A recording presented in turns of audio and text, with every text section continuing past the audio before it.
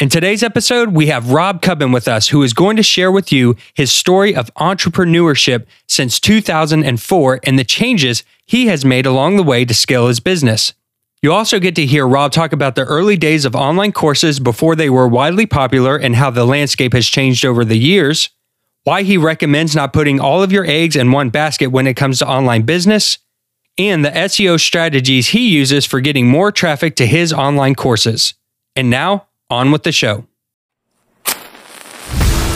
Welcome to the Online Course Igniter podcast, where you'll hear from successful course creators and how they were able to turn their passion into a thriving online business empire.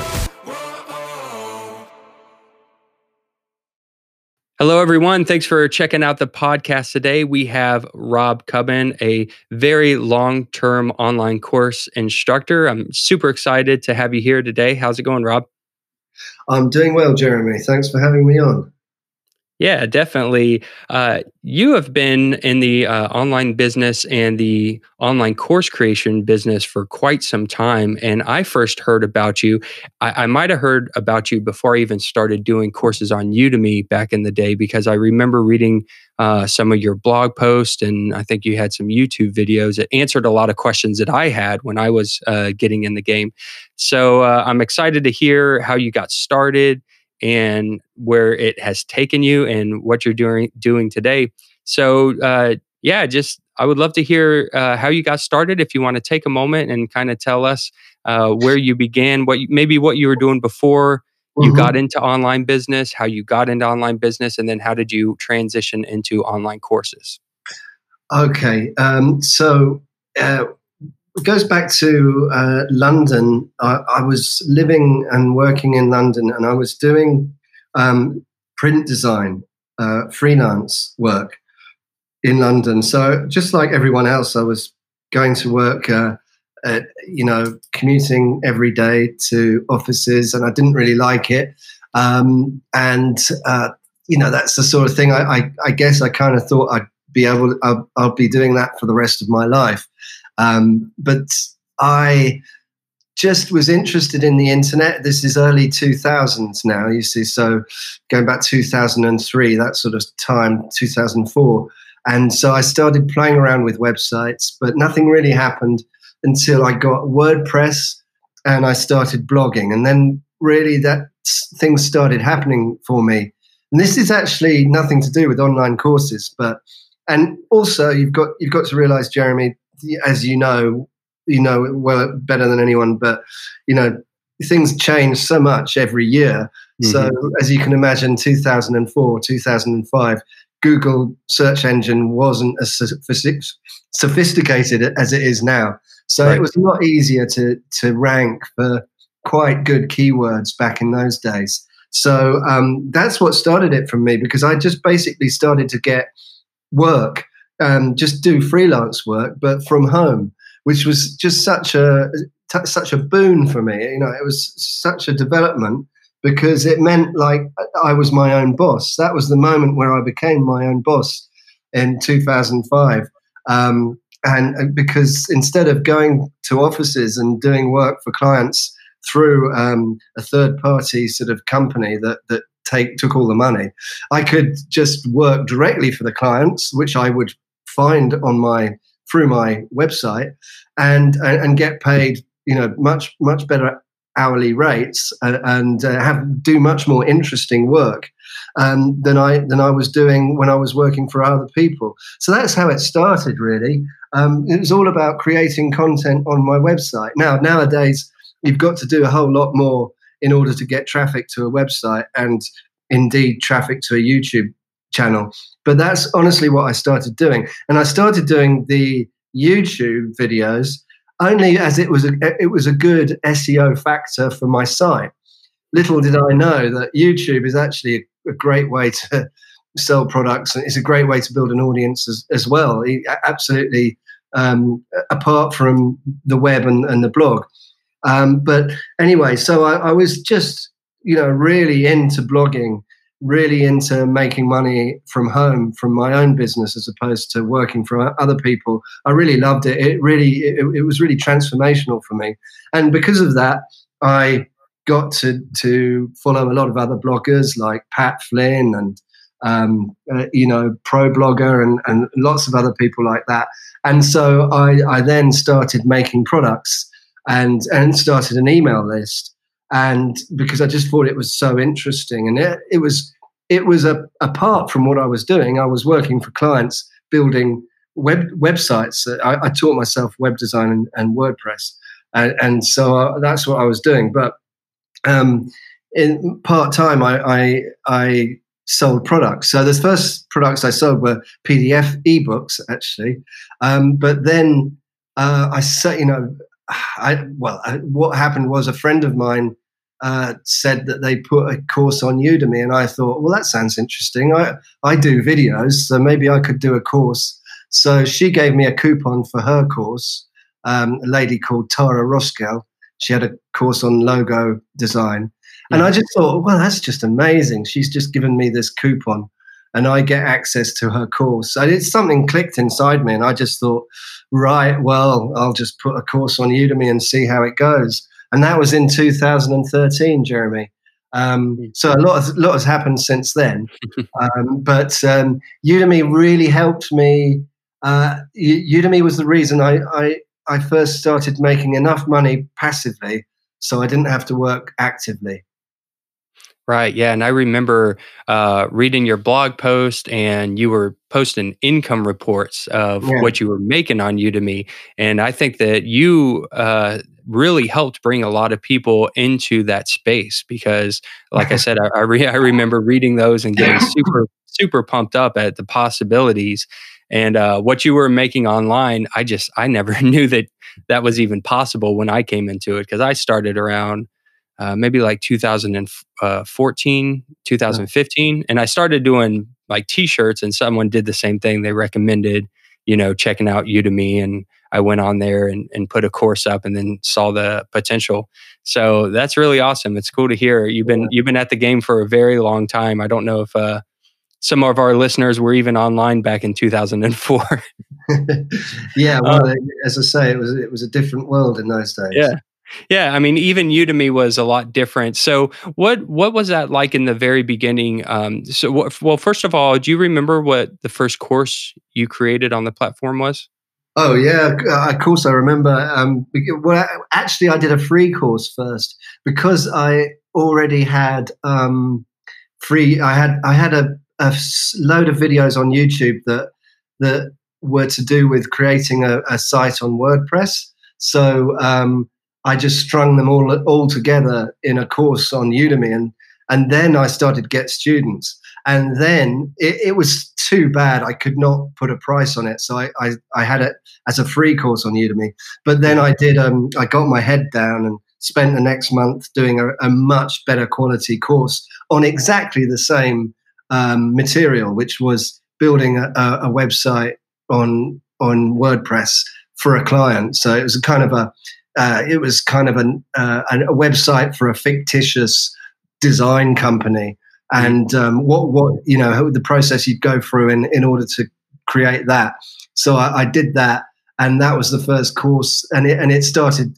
It was quite easy to get sales actually, because I already had an email list at that time, so I could send some of my audience to the course, and it started selling. And as you know, back in those days, if you had a course that was selling, you could see, if you could give it a bit of a kickstart with your own audience, and they liked it, then there was a good chance that Udemy would then promote it, and it would be a bigger hit with the wider Udemy audience, and it was. Nice. Yeah. It's even to this day, I think that, driving promotions to the platform gives it that kind of boost. I guess the algorithm sees that, people are coming in and buying and taking it, and then that kind of boosts it up.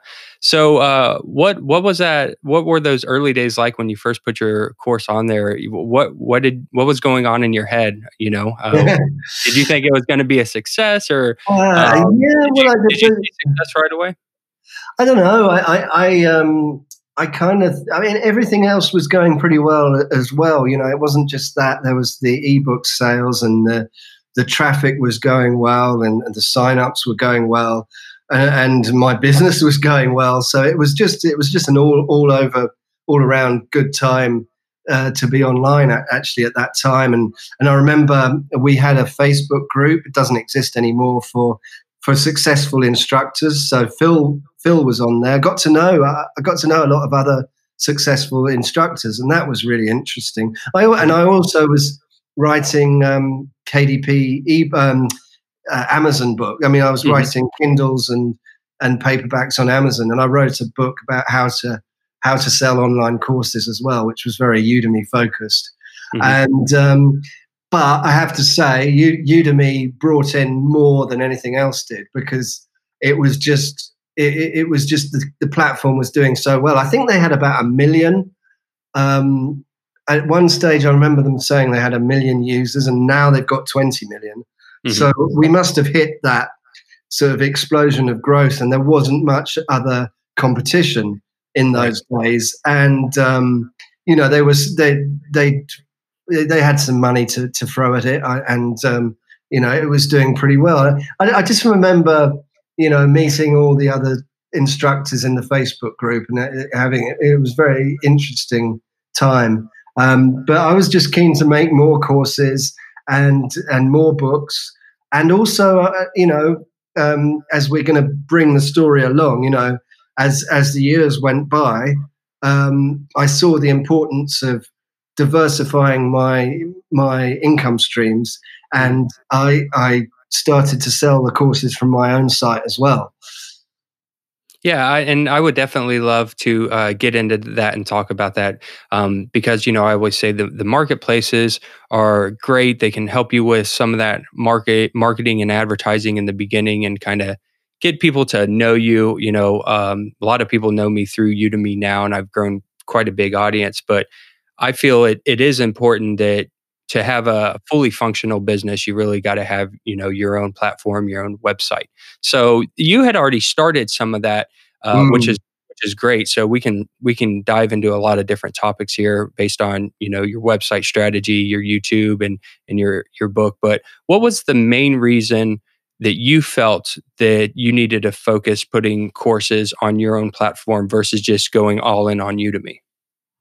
Well, I mean, it was a mantra from other online entrepreneurs, as you just said it. You don't put all your eggs on one basket, and certainly don't rely on a platform that you have no other control over. A platform you have no control over, because they could kick you off, and they did kick people off. Although obviously I wasn't doing anything wrong, so they never kicked me off. But I have to say another thing, Jeremy, but you probably don't remember this, but they changed their pricing strategy. Oh, I remember. Around about 2. Yeah, you do remember that. And suddenly my sales sort of fell by 50% one month. I think it was just, not sure what it was, whether it was a glitch or I know they kind of, after a 3-month period, they sort of said, "Oh, well, that was a bit of a mistake," and they went back to doing the reduction.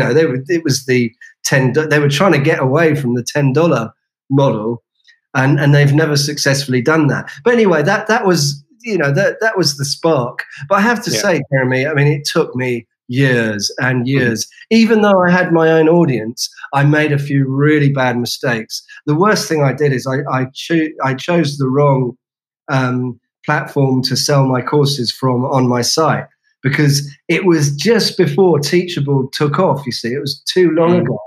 And if I'd started to do it a few years ago, I would have gone bang Teachable or bang Thinkific, or even LearnDash.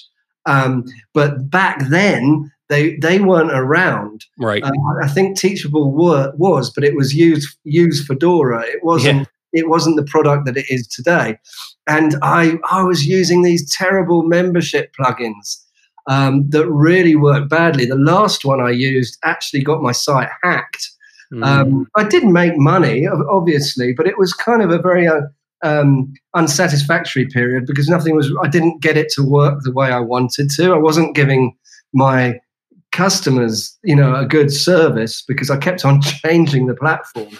and having to tell them, oh, can you log in again? And it's just terrible. Whereas if I'd started with Teachable or Thinkific, then none of that would have happened. But you live and learn, and that was a huge, great learning curve. Getting hacked was a learning curve, I can tell you, as you might imagine. Yeah, never fun.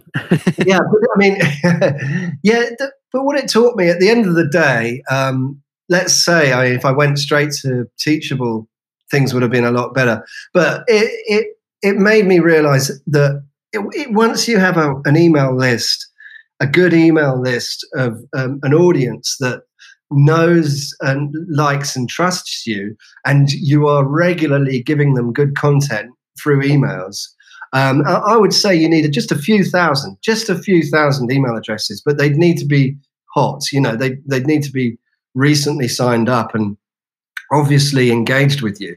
Once you've got that, you can easily make, I would say you can make as much, although it depends on a lot of other factors, but I found I could make as much on my site as I could on Udemy with those few thousand email addresses. So after that, it was just a matter of increasing the number of email addresses on my list, and increasing the signups. And that has just been a question of creating content on the blog and creating content on YouTube, and then trying to get people to sign up for a free offer, which is either a free ebook or a free course, and then marketing, promoting via email to those people who already have registered an interest in your material. So it took me a long time, but it's basically quite simple at the end of the day. You just need a few thousand email addresses, I think. Yeah, you talked about the Smart Passive Income and Pat Flynn, I believe, earlier, and he said at one point that I think his site got hacked or something happened to his website, and the story he tells is that his site went down, or maybe it was when he had the wrong URL name, and they told him he had to shut it down and change the name. Something happened, and he still had his email list. And that was one thing that he always said that stuck out to me was even though my website was shut down, I was still able to contact people. And that is why I think emails are so important is if your whole business is on any platform, it doesn't just have to be Udemy. Maybe it's your whole business is built off of YouTube or WordPress and blogging or podcasting. If something happens, if the site goes down or the company goes bankrupt or they kick you off the platform for whatever reason, at least you have those contacts. So I think emails are very important. Let's break it down a little bit more just for people who are maybe new to the game or just starting out. So you mentioned you believe one of the best things to do is offer like a free guide or a free course to get those emails. Yeah, I definitely, for me, a free course is worth more. And now this could be to do with my audience, you don't know, but for some reason they go for the free courses much more than the free ebook. And the free, I haven't tested it too widely, but for sure that's how I see it. Even if now if I create a new product, I'll also create a free course, because it's pretty easy to create a free course, because it basically, it could be just 25 minutes of video.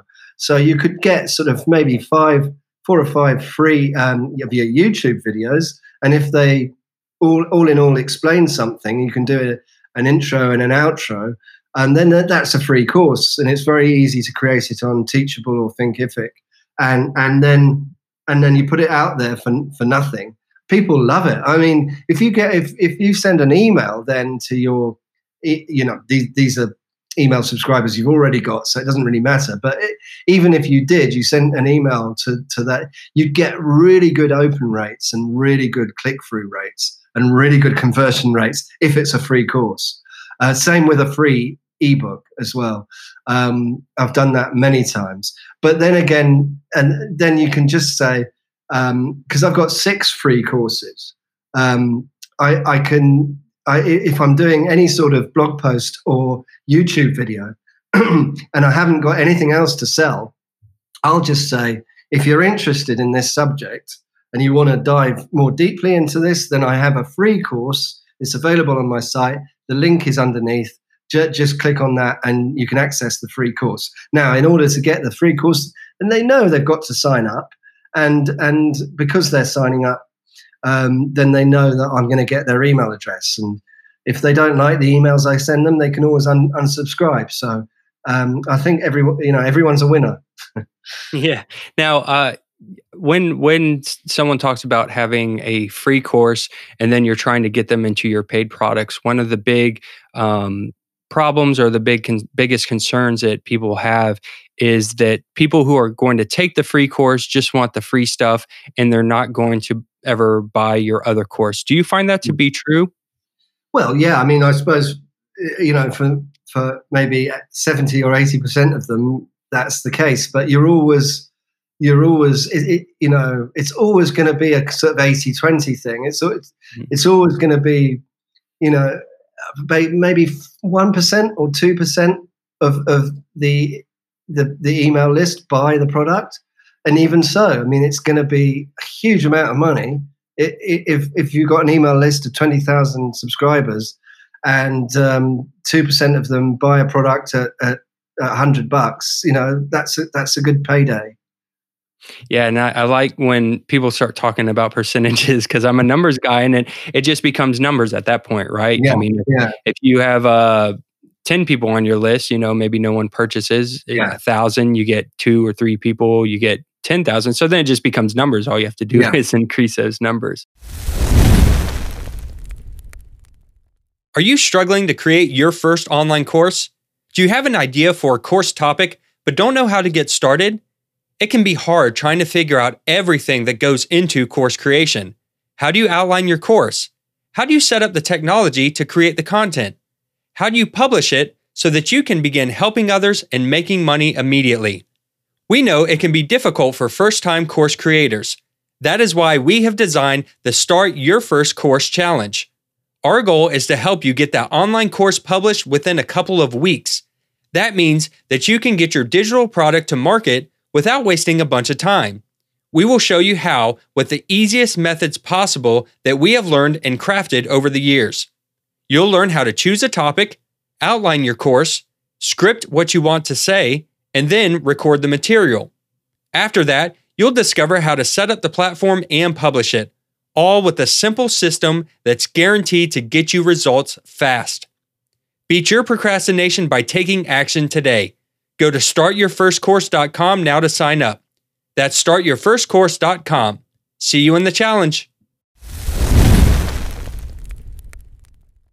So once you get people on your email list, what do you do? How do you handle them? Do you have some kind of launch strategy, or are you just sending out weekly or daily emails of content? Yeah. What do you do once they have entered that list? Yeah, I mean, to be honest with you, that nothing too sophisticated. Personally, I haven't found. Okay, every time they sign up for something, I do put them on a sequence, which I have thought about and tested, and they put a lot of effort into them because there's 4 or 5 different sequences depending on what they sign up for. And at the end of that, there's a call to action to buy a product that's in the same sort of niche as what the free product was that they signed up for. But I have to say, Jeremy, that more successful is, but more importantly and more successfully, I email them once every week or once every 2 or 3 weeks, and it will be either content or an offer, and the content, it's like jab, jab, jab, right hook or something. So you do 3 bits of content and then you do an offer. You don't have to. I mean, but you don't want to do offer after offer. Buy something. You don't want to have 3 or 4 sales emails in a row, because then I'm assuming you'll get unsubscribes. I've never tried, to be honest with you. I've always done it like this. I haven't tested it because it works. because most of the success I've had comes from the actual mail, the campaigns I send out that are live. So they go out to everyone and say, hey, there's a new, I've been telling you about this new product. So, it doesn't come out of the blue. I've already given them a lot of content around a certain subject. And then I come in with the paid course. I mean, they know it's going to come. So it'll always be some time bound offer saying, so I'm giving you at the launch price, the early bird price, which is 25% of the price. So say I'll give it to you for $49. It's going to be on sale for $199, but it's going to be at $49 for the next week or so, and then that's the one that does really well, because then you follow up as well and say that the week is, you're almost out of time, so another 24 hours. So if you haven't made your mind up yet, now's the time to buy it, because it's going to go up at the end of this at the end of the 24-hour period. So it's not sophisticated at all. It's basically sending people emails that are mostly a content, and then when I've got a product ready, I'll sell it. As I described just now, with a bit of a time bound offer. So people think it's scarce. Add that scarcity element to it, and then periodically I'll do sort of sales and stuff like that. But as I say, it's jab, jab, jab, right hook. It's always interspersed with more content than there is salesy emails. So how often would you say that you're producing new content? Are you doing, say, a new course every month or every 6 months? How often is a cycle that you feel like you're producing? Well, I mean, I could, if I was when I was working hard at the courses, I would do a course every month. But that's really, I mean, I'll say every 2 months. A lot of work. Yeah. I mean, that's pretty pushing. If you're talking a 4 or 5 hour course a month, that is pushing it. So let's say 2 months. But it's not. I don't do it all the time now. But I certainly used to. I used to write books in a month as well. These would be sort of 15,000 words or even more. And I used to think a month is a good sort of. It's a good goal to set yourself. If you don't make it and you do it in 6 weeks, it's not the end of the world. You still got the product out. So that's how I like to do it. Yeah. And as for content, I used to I used to do. I'll say I'll do everything once a week, either a blog post or a YouTube video. Yeah, that's pretty good. I like your 1 month goal. I think that's doable. It really lights a fire underneath you. I talk to some people and they say, I've been working on my course for 8 months. And I'm like, oh my gosh, just put something out there already. Yeah, I know. Well, that's a rookie mistake that I try to say to everyone, and it's probably their first course as well. Right. I'm lucky. One of my best character traits for being an entrepreneur is I'm not a perfectionist, Yeah, that's great. If you're a perfectionist, then you're in trouble if you want to get products out quickly, because you really just need to publish and be damned, Yeah, it's absolutely true, because I am the perfectionist type, and I've learned over the years to try to shed some of that.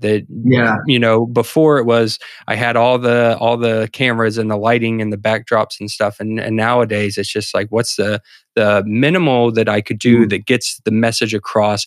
You still want it to sound good, and look decent. But I think that people put way too much emphasis on that in the beginning, just because, that's the fun stuff, the tech. Yeah. Well, exactly. And the other thing to remember is, as you know as well as me, is you're never going to be successful with your first course. You're never going to be successful with your first book. You're never going to be successful with your first product unless you're extremely lucky.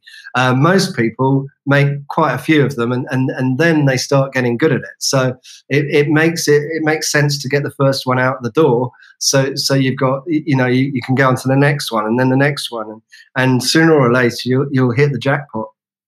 Nice. I like that. So this is great. So you have your free course. You get the email addresses. Now you have an audience that you can nurture. You're sending tons of content and value, and then sprinkling in some promotions here and there for new products. Let's talk a little bit more about your traffic strategy and the content that you're doing. I know YouTube is kind of a big one for you, and then you have your blog, which is great for SEO purposes. Are you doing anything else outside of those two? I am, but you're right to concentrate on those two. Everything else is kind of secondary to those two. Okay. In terms of content. And so what do you see working really well? We can talk about the past for YouTube, but it's kind of irrelevant because these things change so often. So in 2020 today, what are you seeing either with the blog and the SEO or with the YouTube channel? What's working out really well, or how are you handling the content of these platforms? Well, the SEO is whether it's Google SEO or YouTube SEO. I mean, we could talk all night about that. And it's really changed. I mean, basically, your audience probably they already know this, but I mean, it's all about links and authority for Google, which is a shame because it means if you've got a new website, it's extremely hard to rank it.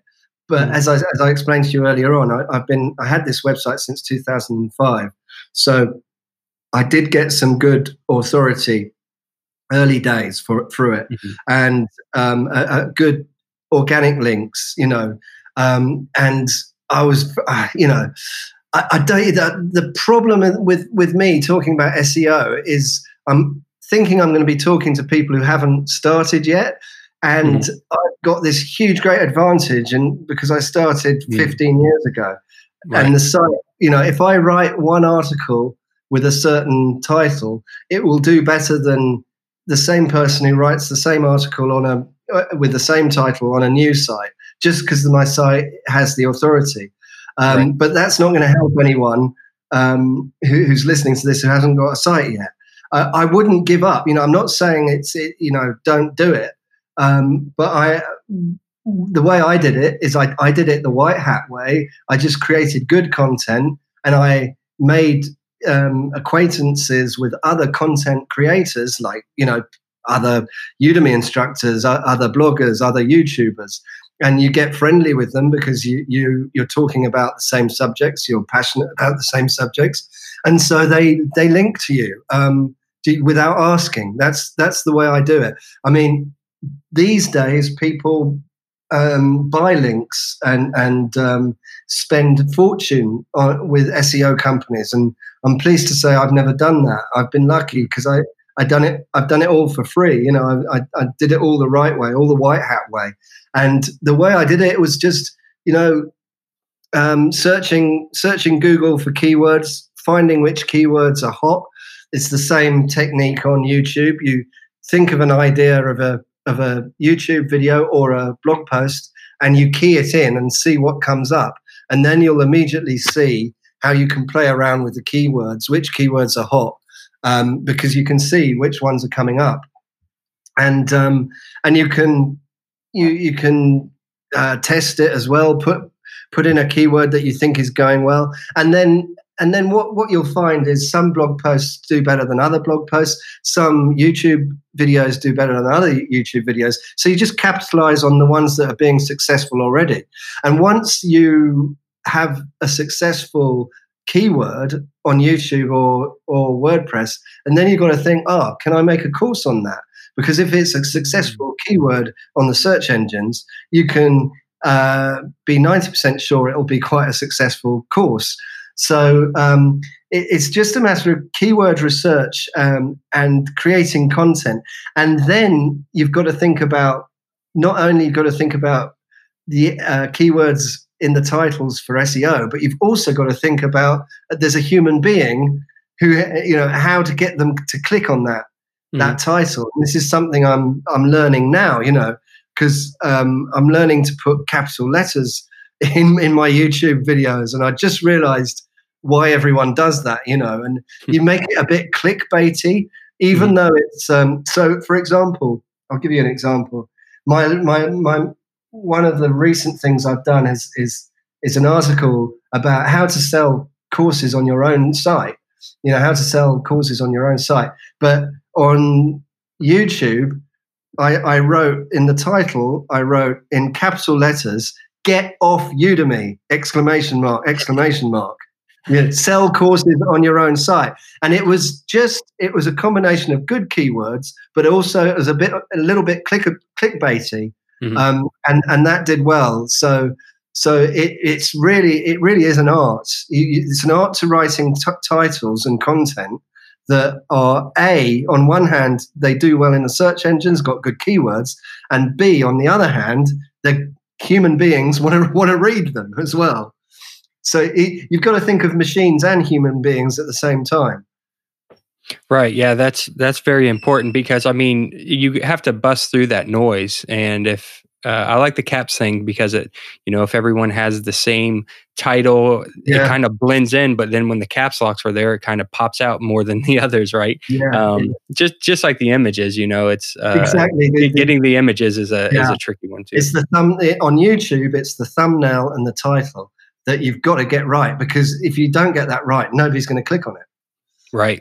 I like what you said about if you find a video or a keyword that is performing really well, that you could create a course on it. I think that that's a really smart idea, because YouTube could give you kind of a way to test your ideas if you don't know what to create, and you just go on YouTube and start producing 5-10 minute videos and kind of see what people are responding to. Then you could take that and turn that into a course. I think that's brilliant.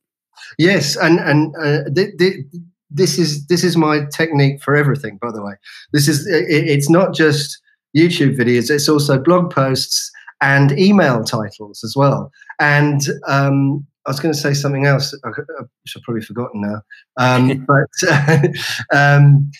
Oh yes.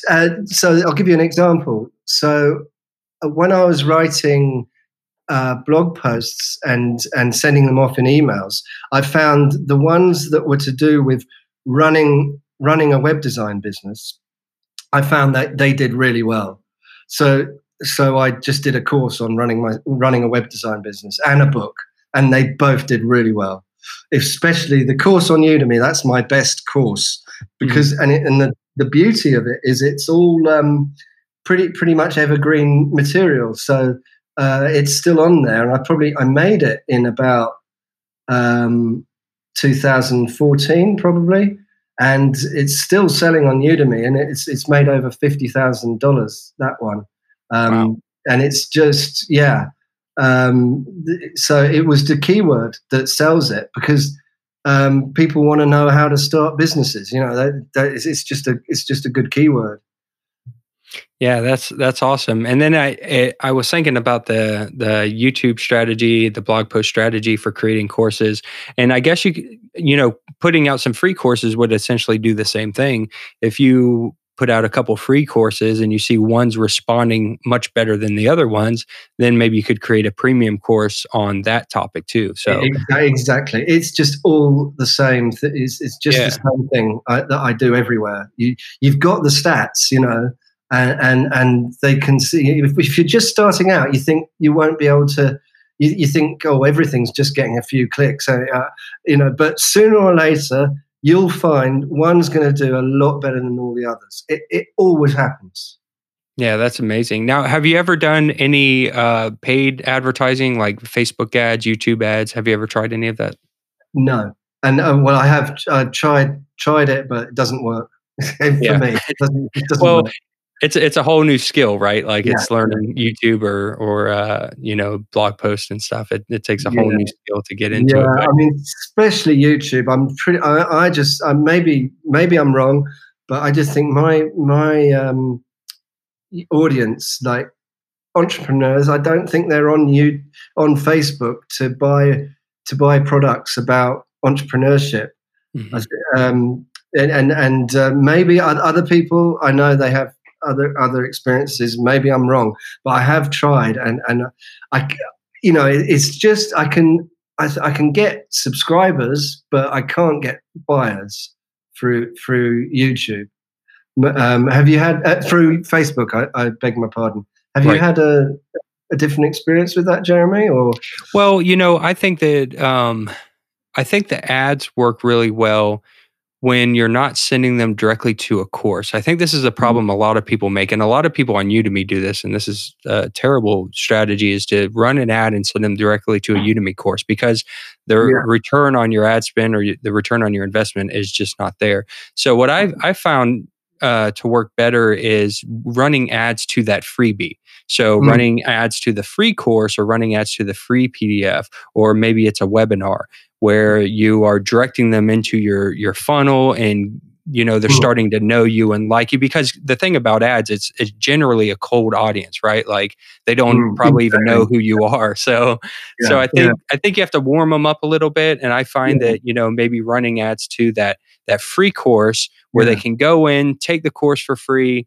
and then get to know you, see your teaching style, and then you get their email list and then sell them, I think has been a better strategy. Yeah. My problem with that is it's expensive, because I found that you're looking at, how much do you have to pay for an email address? And then that email address, for me, it'll, I don't have a way of knowing whether that one converted. And it will be, it'll be just one email. You probably should find a way of knowing how it converted. But I mean, that email address, he could end up being a buyer maybe a few months down the line, but you don't know. Did that one come from Facebook, or did it come organically? So I just find it very expensive way to get emails.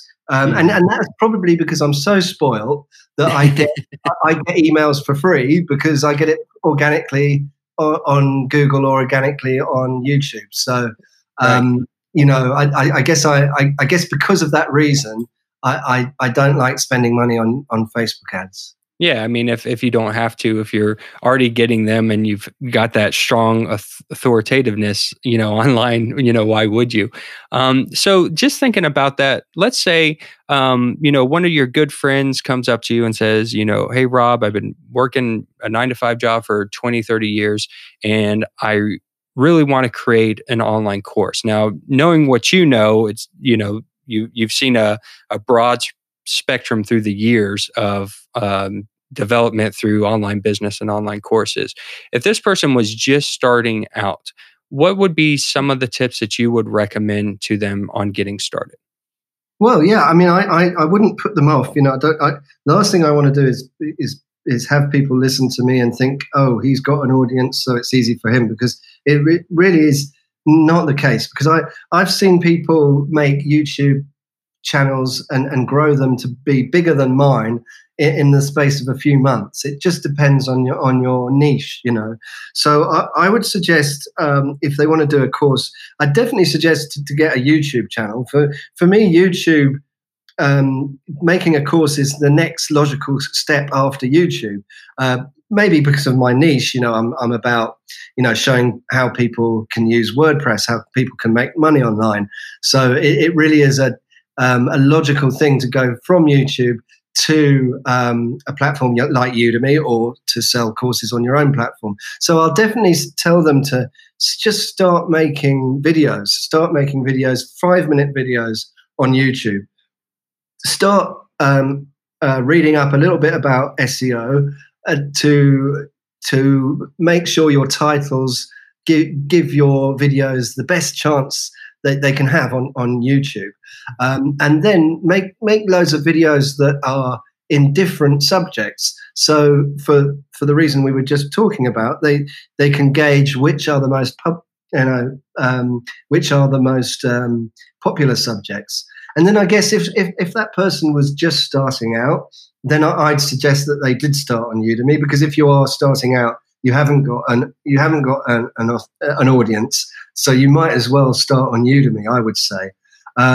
So I would then say to as we were saying earlier, try to make a course in 1 month, make it very quickly, and then as soon as you've finished and published that course, don't sit back on your laurels. Start making the second course straight away, because you've just got to turn yourself into a machine. You're not going to make one course, spend 8 months on it, and have it be this great success that you think it's going to be. I mean, you might do, but it would be extremely unlikely. So I'm into the quantity and playing around with the keywords, seeing what works. And then at some other stage, they should set up a website themselves. Because if you haven't got a website, there's no really good way of. Maybe you can, but I just think you need a website as a home for everything to draw in all these disparate elements. That's always going to be yours. And also you can collect email addresses from your own website as well. It'll be slow going at first, but I think that the sooner you start with that, the better. But at the moment, I would start on YouTube because I just think it's easier it's easier on YouTube to make a start than it would be with blogging these days. Yeah. It's a lot easier with platforms like that. YouTube and Udemy just kind of help you bypass some of the struggles that you might have if you're building a website from scratch. So I agree with that totally. Thank you, Rob, so much for all the information today. It's been a pleasure having you on the podcast. I know a lot of these listeners are going to want to find out more about you and some of the things that you're talking about. So where can we do that at? Well, thank you very much. Well, my name's Rob Cubbon, and that's ROBCUBBON. So if you Google that, you should find my site. But if you want to sign up to one of my free courses, have a look at my free courses and see what you think of my sequences after you go through them. You can do so at robcubbon.com/free courses. And if you sign up for any one of the 6 free courses there, then you'll be on my email list anyway, unless you unsubscribe, so you can find out what I'm doing. Otherwise, you can just look in my blog at robcubbon.com. Or you could just Google me and then you'll find my YouTube channel as well. Awesome. Perfect. Thank you, Rob. And I just hope you have continued success throughout the years. And thanks for coming on the podcast. And very much the same to you, Jeremy. I wish you all the success in the years to come. And it's been a pleasure talking to you. Thank you so much for joining us today, Rob, and sharing your journey with us. You can find out more about him and his business by visiting robcubbon.com. Or you can get the show notes of this episode along with links and resources by visiting onlinecourseigniter.com/9. See you all next week. Thank you for tuning in to the Online Course Igniter podcast. Make sure you subscribe wherever you're listening so that you don't miss an episode. If you would like to learn more marketing strategies and how to sell your online course, then also check out our free community where we share tips, tricks, and tutorials at onlinecourseigniter.com/community.